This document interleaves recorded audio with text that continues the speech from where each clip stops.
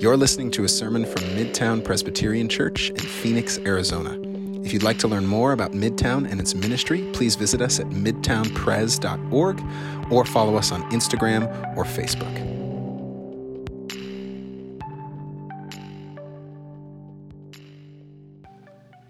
Yeah, thank you so much, you guys. Good morning, friends. I'm glad you guys are here. It's good to see your faces. What is love? Baby, don't hurt me. Don't hurt me. No more. You all were thinking it. Yeah? One of our culture's greatest one-hit wonders, right? Hadaway. You probably didn't know the artist's name. His name is Hadaway. They wrote that song. That song was written and sung back in 1993, 30 years ago. But it still has retained cultural power and embedded in the midst of undeniably catchy synthesizers that will make you just start bobbing your head involuntarily. Those three short words have actually captured, I think, a collective questioning of our whole world. So many of us, right alongside Hadaway, have asked or asking the same question: what is love? And if we're being honest with ourselves, I think most of us would say we don't really have a concise answer to that question. Most of us don't have a robust definition of what love looks like at all. We love the idea of love, for sure. I mean, look at all of our cultural artifacts that express love, right? Love at first sight, Love Island, Crazy Stupid Love, Love and Other Drugs, Love Actually, Love on the Spectrum, Shakespeare in Love, Love Story, Love is Love. We love love. But that proliferation of speech about love has not given us more clarity on what it really means or looks like. In fact, oftentimes it's led us to radically misunderstand love. Recently, there's a Harvard scholar and rabbi named David Wolpe who examined this dynamic. He wrote an article for Time magazine, and the article is entitled, "We Are Defining Love the Wrong Way." He said this: "It is time to change the meaning of the word love.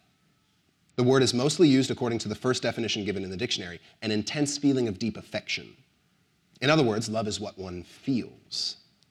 After years spent speaking with couples before, during, and after marriage, and of talking to parents and children struggling with their relationships, I am convinced of the partiality of that definition. Love should not be seen as a feeling, but as an enacted emotion. To love is to feel and act lovingly. Too many women have told me, bruises visible on their faces, that the husbands who struck them love them. Since they see love as a feeling, the word hides the truth, which is that you do not love someone whom you repeatedly beat and abuse. You may have very strong feelings about them. You may even believe that you cannot live without them, but you do not love them." Friends, for as much as we throw the word love around in our culture, many of us carry a counterfeit view of it. We define it as a cozy feeling, or as uncritical support of someone or something, or as something you can kind of fall into and fall out of, like another emotion. And those counterfeits are no small things, because the way we define love ultimately shapes every part of our human existence. How we define love determines how we interact in every one of our most important relationships.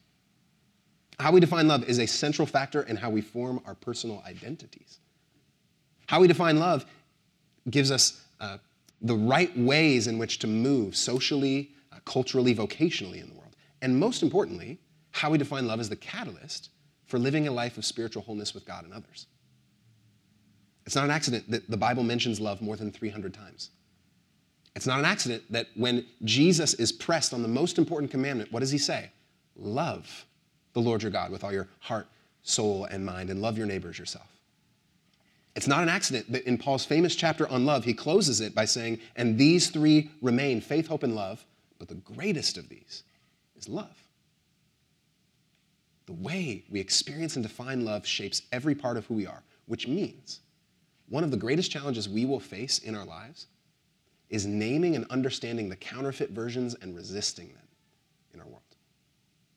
The great need in our time is not just for people who are better educated or people who are more gifted. The great need in our time is for people who have encountered true love and embody that love to the world. We're continuing in our Advent teaching series here at Midtown entitled Defiant. Each week we've been examining a different promise from the prophet Isaiah regarding the coming of the Messiah into the world. And each of these promises have shown us the different ways that God is defying the darkness of our world and our experiences and is creating defiant sorts of people who can enter into the darkness of our world with radically different ways of being, in hope, in peace, in joy. And today, in conjunction with the beautiful reading that Martha and Brittany gave us, we're going to explore one of the most beautiful passages in all the scriptures, in Isaiah 61. And it's here that we find the radical definition of God's defiant love. God's defiant love coming into the world and how that love utterly transforms us and the world around us. So friends, if you have a Bible, I invite you to open it with me to Isaiah chapter 61. Isaiah is in the backs of your Old Testament, if you're flipping there. If you don't have a Bible, by the way, that's okay. The words will be behind me on the screen, so you can follow along there. Also, if you don't have a Bible, let me know. I will get you one. Free book on me. Isaiah 61, starting in verse 1. The Spirit of the Lord God is upon me, because the Lord has anointed me. He has sent me to bring good news to the oppressed, to bind up the brokenhearted, to proclaim liberty to the captives and release to the prisoners, to proclaim the year of the Lord's favor and the day of vengeance of our God, to comfort all who mourn, to provide for those who mourn in Zion, to give them a garland instead of ashes, the oil of gladness instead of mourning, the mantle of praise instead of a faint spirit. And they will be called oaks of righteousness, the planting of the Lord to display his glory. They shall build up the ancient ruins. They shall raise up the former devastations. They shall repair the ruined cities, the devastations of many generations. Strangers shall stand and feed your flocks. Foreigners shall till your land and dress your vines, but you shall be called priests of the Lord. You shall be named ministers of our God. You shall enjoy the wealth of the nations, and in their riches you shall glory. Because their shame was double and dishonor was proclaimed as their lot, therefore they shall possess a double portion. Everlasting joy shall be theirs. For I, the Lord, love justice. I hate robbery and wrongdoing. I will faithfully give them their recompense, and I will make an everlasting covenant with them. Their descendants shall be known among the nations, and their offspring among the peoples. All who see them shall acknowledge that they are a people whom the Lord has blessed. I will greatly rejoice in the Lord. My whole being shall exult in my God, for he has clothed me with the garments of salvation. He has covered me with a robe of righteousness. As a bridegroom decks himself with a garland, and as a bride adorns herself with jewels. For as the earth brings forth its shoots, and as a garden causes what is sown in it to spring up, so the Lord will cause righteousness and praise to spring up before all the nations. This is the word of the Lord. Thanks be to God. Friends, the people to whom this text was written are a people well acquainted with grief. They're the people of Judah. They are in the southern half of what was formerly the united nation of Israel. Israel is now in the north and Judah is in the south, and these people, well, they've been through it over the last few years. Leader after leader have produced continual injustice and corruption. They've seen the poor and marginalized only further isolated in their midst, and they've seen their entire culture chasing after gods of sex and wealth and power and the rest. Because that sort of thing happened back then, right? Not so much today, right?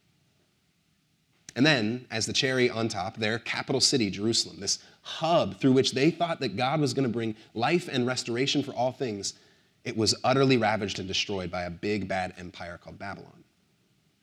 And part of Babylon's strategy to really make sure that this nation was split apart, they exiled them all around the ancient Near East. They were severed from their identities. They were severed from their families and communities. And by the time we get to Isaiah 61 here, people have started to come back to their city, but all they find is rubble and ruin. So we're talking economic grief, we're talking social and cultural grief, emotional and spiritual grief. These people feel forgotten by God, abandoned by God, unloved and neglected by God. And then we read Isaiah 61. And we learn that that pain and grief doesn't get the final word, because God sends a prophet named Isaiah to these seemingly ruined people, and through Isaiah, God promises that grief doesn't have the last word. God says he's sending a king to Israel and then through Israel to the entire world. And this king is described throughout Isaiah at different points. 4 separate poems describe what this king is going to look like. And this is a king unlike any other king.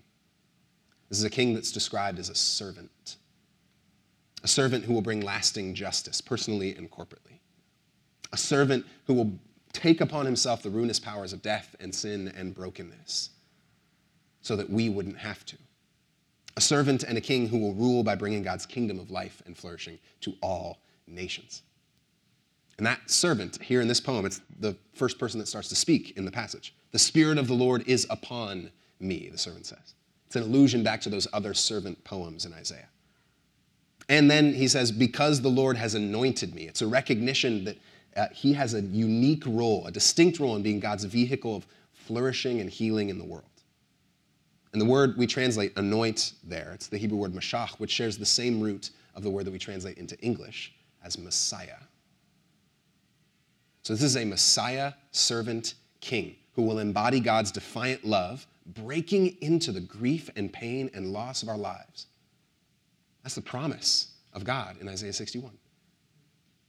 See, friends, what Isaiah and truly the whole story of the Bible in history is always telling us is this. It is precisely into seasons of grief and pain and darkness that God's love starts to break in. That's how God always works, by stepping into the dark and bringing light. In fact, that's what this Advent season has been all about for us. Christians have always celebrated Advent in the darkest time of the year so that we could honestly look at the dark, so we could honestly look at the pain and the grief that we carry with us, all the while keeping hopeful anticipation that light comes after darkness, that there is gain after loss, that there is crown after cross. And that approach, by the way, naming and facing and walking through the pain and grief with anticipatory hope, that's actually really unique when it comes to handling our suffering. See, in most of the world, we're taught not to walk straight into suffering, but to avoid it as much as possible. In Eastern modes of thinking, that's how most religious speak goes. The idea is that when you encounter pain and suffering and grief, you need to practice certain forms of enlightenment to rise above it. You need to detach because your pain and grief is really a result of an illusory or improper or unhealthy world. You need to avoid that and rise above it. And then in our Western thinking, we're taught to avoid pain and grief through comfort, right? If you're feeling bad, just take this drug or buy this thing or think positively or look on the bright side, good vibes only. Right? We're taught to push pain and grief away from us as much as possible. And many times that leaks into our spiritual lives. We look for a quick fix. We look for one verse that will just make us feel nice or a song that makes us feel nice in a moment, makes us feel comfortable. But the truth is that in that sort of comfort culture, eventually when pain and grief inevitably come, we have no resources for dealing with it. So much of our culture lives with right now, a lack of resources for dealing with the inevitable hardship that we encounter. But the biblical response actually does none of those.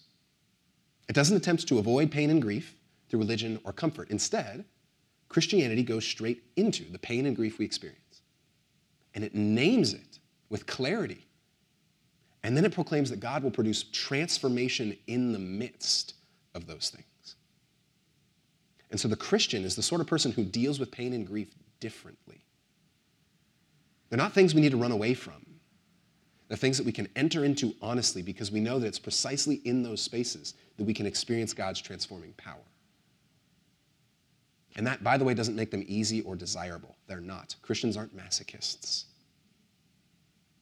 But it does mean we can know that in the darkest of nights, light is always breaking through. And so we enter the night as different sorts of people, with eyes and ears attuned to what God might be doing in those spaces. C.S. Lewis, I think, put it really well in his book, The Problem of Pain. He said, pain insists on being attended to. You can't avoid it. You can't ignore it. You've got to attend to it. God whispers to us in our pleasures, speaks in our consciences, but shouts in our pains. It is his megaphone to rouse a deaf world. And this, by the way, is always how it's worked. God's profound love has often come in and through grief and pain. It was into the grief and pain of a barren family that God's love called Abram to be a vehicle of peace and hope for the whole world. It was into the grief of pain and oppression and slavery that God's love brought liberation through an ordinary shepherd named Moses. It was into the grief and pain of a church that neglected the poor that God's love called an ordinary boy named Francis to rebuild the church. It was into the grief and pain of American and Christian racism that God's love called an ordinary minister named Martin Luther King Jr. towards a beginning of justice. You guys, the whole story of the Bible, the whole story of history, the story of these faces in this room that I know, it's the story of God's love breaking in to our grief and pain and bringing life there. And Isaiah 61 is another in the long line of those examples, this sprawling, poetic proclamation of God's defiant love breaking in. And it also helps us get a clarifying definition of what love really looks like. We see 4 different things about God's defiant love and what true love looks like in a world of counterfeits. We see first that defiant love is the spirit of Jubilee. It's the spirit of Jubilee. The start of this poem is actually recalling language that the audience would have already been familiar with, more than likely. The servant says this: he sent me to proclaim good news to the oppressed, bind up the brokenhearted, and then proclaim liberty to the captives, release to the prisoners, and then to proclaim the year of the Lord's favor. Those aren't new words. We've heard them before. Isaiah 61 is referring back to Leviticus 25. It's a hyperlink back to a ceremony called the Year of Jubilee. The Messianic servant king is claiming that they have come to bring the Jubilee. And here's how the Jubilee works. Through his people, God set up a series of communal rhythms that would produce economic, social, and spiritual rest and justice and flourishing for all people. Rhythms that they would weave into every part of their lives. So one of those rhythms, it's one that many of us have heard of, Sabbath rhythm. It was a day of rest for the entire community once a week. But it wasn't just a day for like sitting around doing nothing. The whole point of the Sabbath was to ensure that people would not overwork themselves or overwork their neighbors or overwork the land. It was a way to ensure that peace and flourishing came through all things. And then it kept going. Beyond the Sabbath, the people every year would celebrate 7 festivals. And all of those festivals were ways of remembering what God had done and embodying the rest from the tyranny of the oppressors that they had faced in their past. And then every 7 years, there was a Sabbath year. And the people would stop their farming. They wouldn't farm for a whole year. They'd liberate any slaves that they had in their midst. And it was a way, again, to prevent unjust labor practices. It was a way to prevent abuse and unhealth in the community. And then every 7th year, that's every 49th for those that aren't great at multiplication tables like me, there's the year of Jubilee. The year of Jubilee, which just sounds so good. In this year, if anyone had gone into debt, if anyone had lost their land, all was forgiven. All people were given a fresh start, no matter how bad things had gotten for them. Jubilee was a giant reset button on the whole of the culture. And the reason for all of these moments of rest, for Sabbath, for the Sabbath year, for the festivals, for the Jubilee, the reason given for all of them is that God has brought these people out of slavery to Egypt. Their Sabbaths and Jubilee were practices that resisted the tyranny of the power-hungry, slave-driving, productivity-oriented Egyptian culture, which had overworked and harmed them. Anyone else feel overworked in this season? This pattern of rest in the Bible isn't just about feeling better themselves or about getting a nice little break. It's actually about creating a holistic way of being in them and their community that resists the dominant culture's abusive consumerism and objectification. That is a message we desperately need in this Christmas season.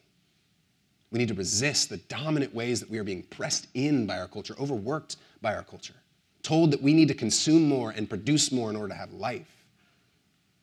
This year of Jubilee is a way of bringing comprehensive healing. And actually, that comprehensive healing is in the language of this poem here. Do you notice all of the ways that this healing is going to come? It's good news for the poor and the oppressed. That's economic healing. No more about abusive power moves, no more unhealthy labor laws. Bind up the brokenhearted is something the servant's going to do. That's emotional healing. Grief and pain will be mended. Proclaim liberty to the captives, release to the prisoners. That's social healing. Those who felt crushed by the burdens of their societies would be freed. He says, strangers shall stand and feed your flocks. That's the notion that even those who are outsiders and others will stand with you and care for your things. This is ethnic healing. People who were othered are now brought together to seek flourishing alongside one another. And then finally, the year of the Lord's favor, spiritual healing. People will see and know the love of the Lord because of the way this community behaves. That's what the Messiah is bringing. Holistic, multifaceted flourishing for all people and all things. And I know for many of you, in your stories of the church and your stories of religious experiences or communities that have claimed God's name, that hasn't been the sort of thing you've experienced. In fact, many times in our culture, people will posit the notion that the church and God are inherently oppressive notions that are limiting us, and we need to cast those things off. But that's not the heart of God, friends, in this passage. Those bad expressions exist. We need to reckon with them and grieve them and lament them. If you've experienced those on behalf of the church, I'm sorry. But that's not the heart of God. God is telling us here that when he is at work, it will not look like legalistic oppression that presses in on you. It will look like chains breaking. It will look like the elevation of the poor and lowly. It will look like the tearing down of divisions. It will look like resets for those who need it. It will look like rest for those who are weary. It will look like the comforting of grief. It will look like spiritual healing in every way.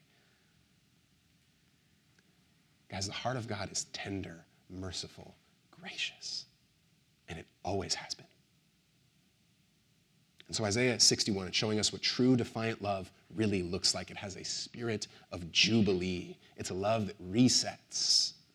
It's a love that's proactive. It's a love that heals brokenness. It's a love that chases down the least, the last, the lost. And so whatever we want to say about love, it needs to start there. Love is never just a nice feeling. It is the will and act of extending oneself for the purpose of bringing spiritual, emotional, and physical healing. It's jubilee. And that also should prompt us to some important questions. Where might we need a jubilee? In our own lives, in our own culture? Where might we need a reset? Where can we turn to God in the middle of our pain and grief and ask for God's defiant love to show up there? That's always a great prayer, friends. Asking for God to be God. Asking for God to show up in the ways that he said he's going to show up. This is what he said his heart is going to do. Ask for God to show up. Ask for him to bring jubilee. So that's the first thing we see about defiant love. It's a spirit of jubilee. But we also see in this passage that defiant love is restorative. It brings back and rebuilds that which is lost. And we see it in verse 4. He says that the community who've experienced this defiant love, they shall rebuild the ancient ruins. They shall raise up the former devastations. They shall repair the ruined cities, the devastations of many generations. Now remember the people he's talking to. They are living in the midst of a ruined city. And that ruined city happened to them because they were generations deep in cycles of brokenness and sin and oppression. And so they're looking around them and they're seeing that they've inherited all this moral and spiritual and emotional corruption, ruin on all sides. And God's response is that all that ruin they've inherited and participated in will be rebuilt and repaired. This isn't just a one-off encounter with Jubilee. This is about disrupting toxic, generational cycles of brokenness and pain and loss and bringing profound restoration from the scrap heap of our histories. This defiant love is reworking what has been ruined into something beautiful and good and whole. And friends, all we need to do is look around at our own lives or our own world, and we will see plenty of ruins just like they did. We'll see shame cycles that we've inherited that prevent us from ever really feeling truly loved. We'll see generational sin that we've adopted into our own patterns of behavior. We'll see harm done to us systemically, individually, that we carry like a bag of rocks on our shoulders. Maybe we'll just see persistent grief. Grief that has carried with us year after year. Things have not gone the way we'd hoped. And in the middle of that rubble, in the middle of that ruin, it can feel like oftentimes there's no possibility for repair. Our world is characterized by brokenness. 1 in 2 people under the age of 30 report feeling persistent feelings of hopelessness in the world. We look around our lives and think there's no way this can get healed. The rubble cannot be repaired. Ruin has the final rule. And then we're often given examples of love that mirror this sort of hopelessness. We're given examples of love that will only stick around so long as there's not too much rubble or ruin. But when things get really hard, When that person changes, when the feelings in me aren't quite there, well, then I leave. Then I'm out. Then I change. That's what love often looks like in our world. But in this passage, God's defiant love proclaims something radically different. Ruin and rubble isn't something he turns away from. It's not something that causes him to leave. It's something that causes him to press even closer in. The ruin and the rubble is precisely where the love goes. He'll act more deeply in compassion. Ruin and rubble do not determine God's love. They are what draws love to deepen. That's what God is proclaiming, that his love will act and remain faithful. He's saying that even this situation, this hardship, this grief, it's not permanent. He will bring restoration. He's inviting people in the middle of their ruin to turn to him. That is the good news of these texts. That is the good news of the gospel, friends, that our greatest ruins become the sites of our fullest restorations.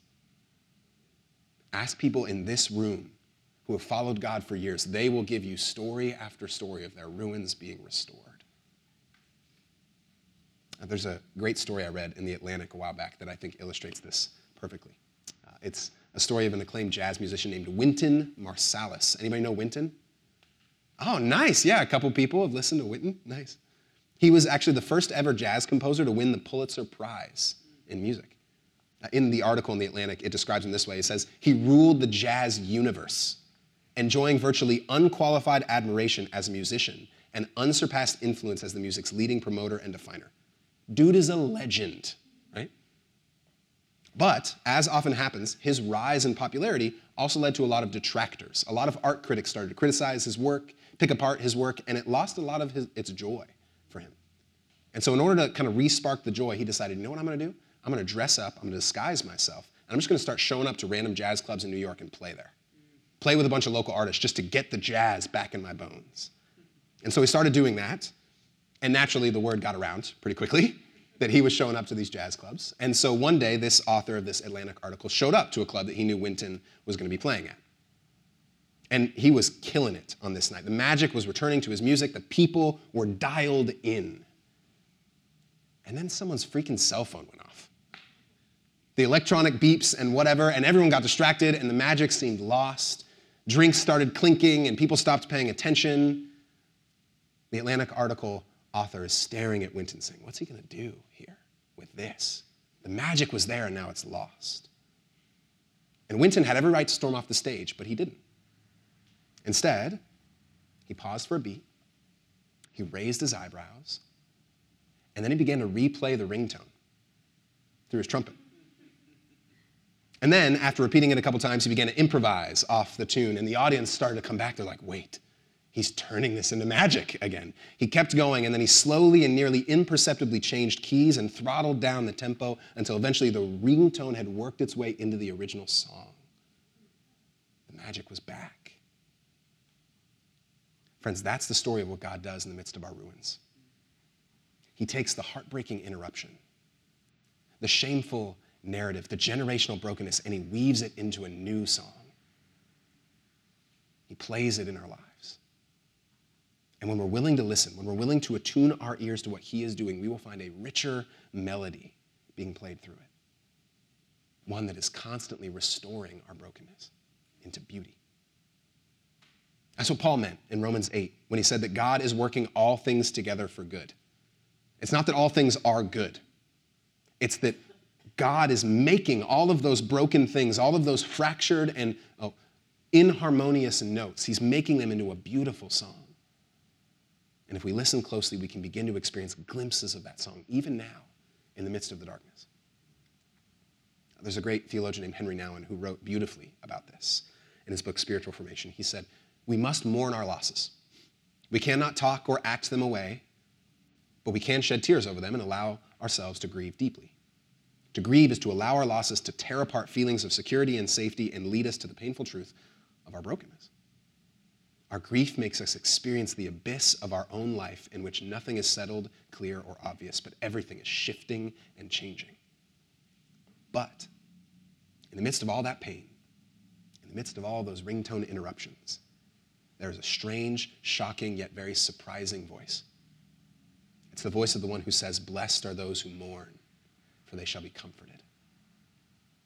That's the unexpected news, that there is blessing hidden in our grief. Not those who comfort are blessed, but those who mourn. Somehow, in the midst of our tears, a gift is hidden. Somehow, in the midst of our mourning, the first steps of the dance take place. Somehow, the cries that well up from our losses belong to our songs of gratitude. Ashes into garlands, Isaiah 61 says. Mourning into gladness, faint spirits into rapturous praise. That's what defiant love does, friends. It restores. That's what God promises to do through his Messiah. Defiant love doesn't stop there. It keeps going. We also learn in this passage that it's a contagious gift. Notice how the messianic arrival transfers love to those who trust in him. In verse 6, it says, "You shall be called priests of the Lord, and you shall be named ministers of our God." In other words, when this messianic love enters the world, it will be contagious. It will start to radically affect those around who have received it, and it will cause them to go out into the world and be vehicles of that sort of love. Ministers and priests. This love for this Messiah is not just to be, it's not intended to be just for them. It's not intended to be hoarded. It's something that should deepen within us and then extend forth from our lives so that others might experience it as well. It's not a personalized, individualized love. It's a love that keeps going, that's contagious. And that flies in many ways right in the face of what we call spirituality in the 21st century. See, for most of us, our understanding of the spiritual life, of receiving God's love, is this very individual and private thing. We experience the love of God through personal little songs or devotions, little private examples of spirituality. And it oftentimes doesn't extend forth from our lives. There's an author named Kenneth Leach who writes about this in his book, Experiencing God. He says, since the 1960s, an epidemic of private religion has gripped parts of North America and Europe. The private religions offer a range of techniques and methodologies by which salvation and enlightenment may be acquired. The God they offer is a private God, a wholly inward God. And the result is what Leach calls effective nihilism, which is a fancy philosophical term for saying that this doesn't actually matter in the world. That people will have a nice private thing in their own spiritual lives, but it doesn't make any meaningful difference on the streets around them. And he nailed it, friends. That's actually the primary way that many people experience Christians in the 21st century. People who have a nice little compartmentalized religion that's great for them, but whose lives don't extend forth with defiant love for all corners of the world. What Isaiah is reminding Judah and reminding us is that the people who receive this Messiah's defiant love will receive it in the depths of their being, but it will go so deeply into them. It will get ingrained so deeply in their bones that it will naturally pour forth into every part of their lives.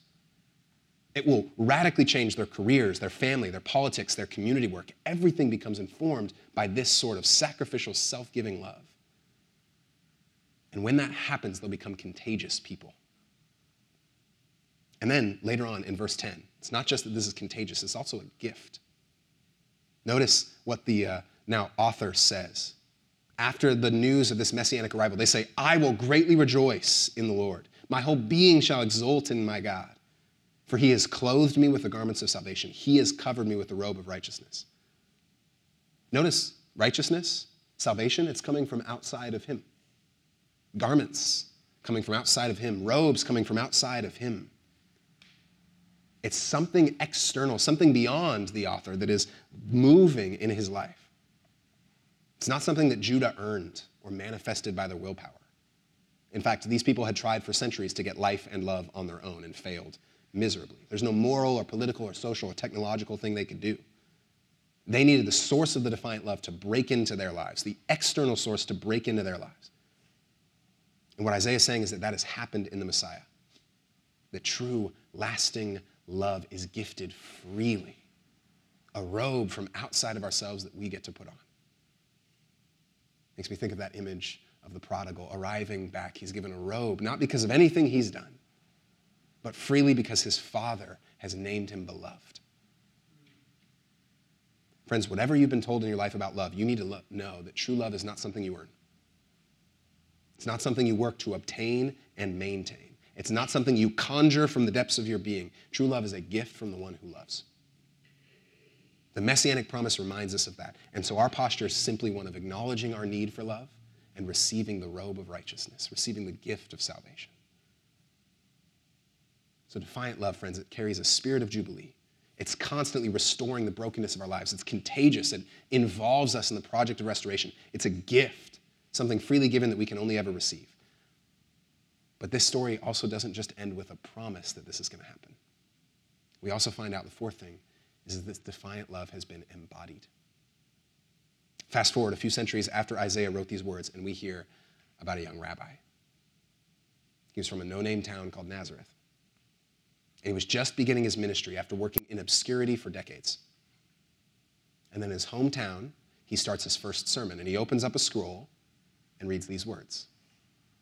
The Spirit of the Lord is upon me, because he has anointed me to bring good news to the poor. He has sent me to proclaim release to the captives, recovery of sight to the blind, to set free those who are oppressed, to proclaim the year of the Lord's favor.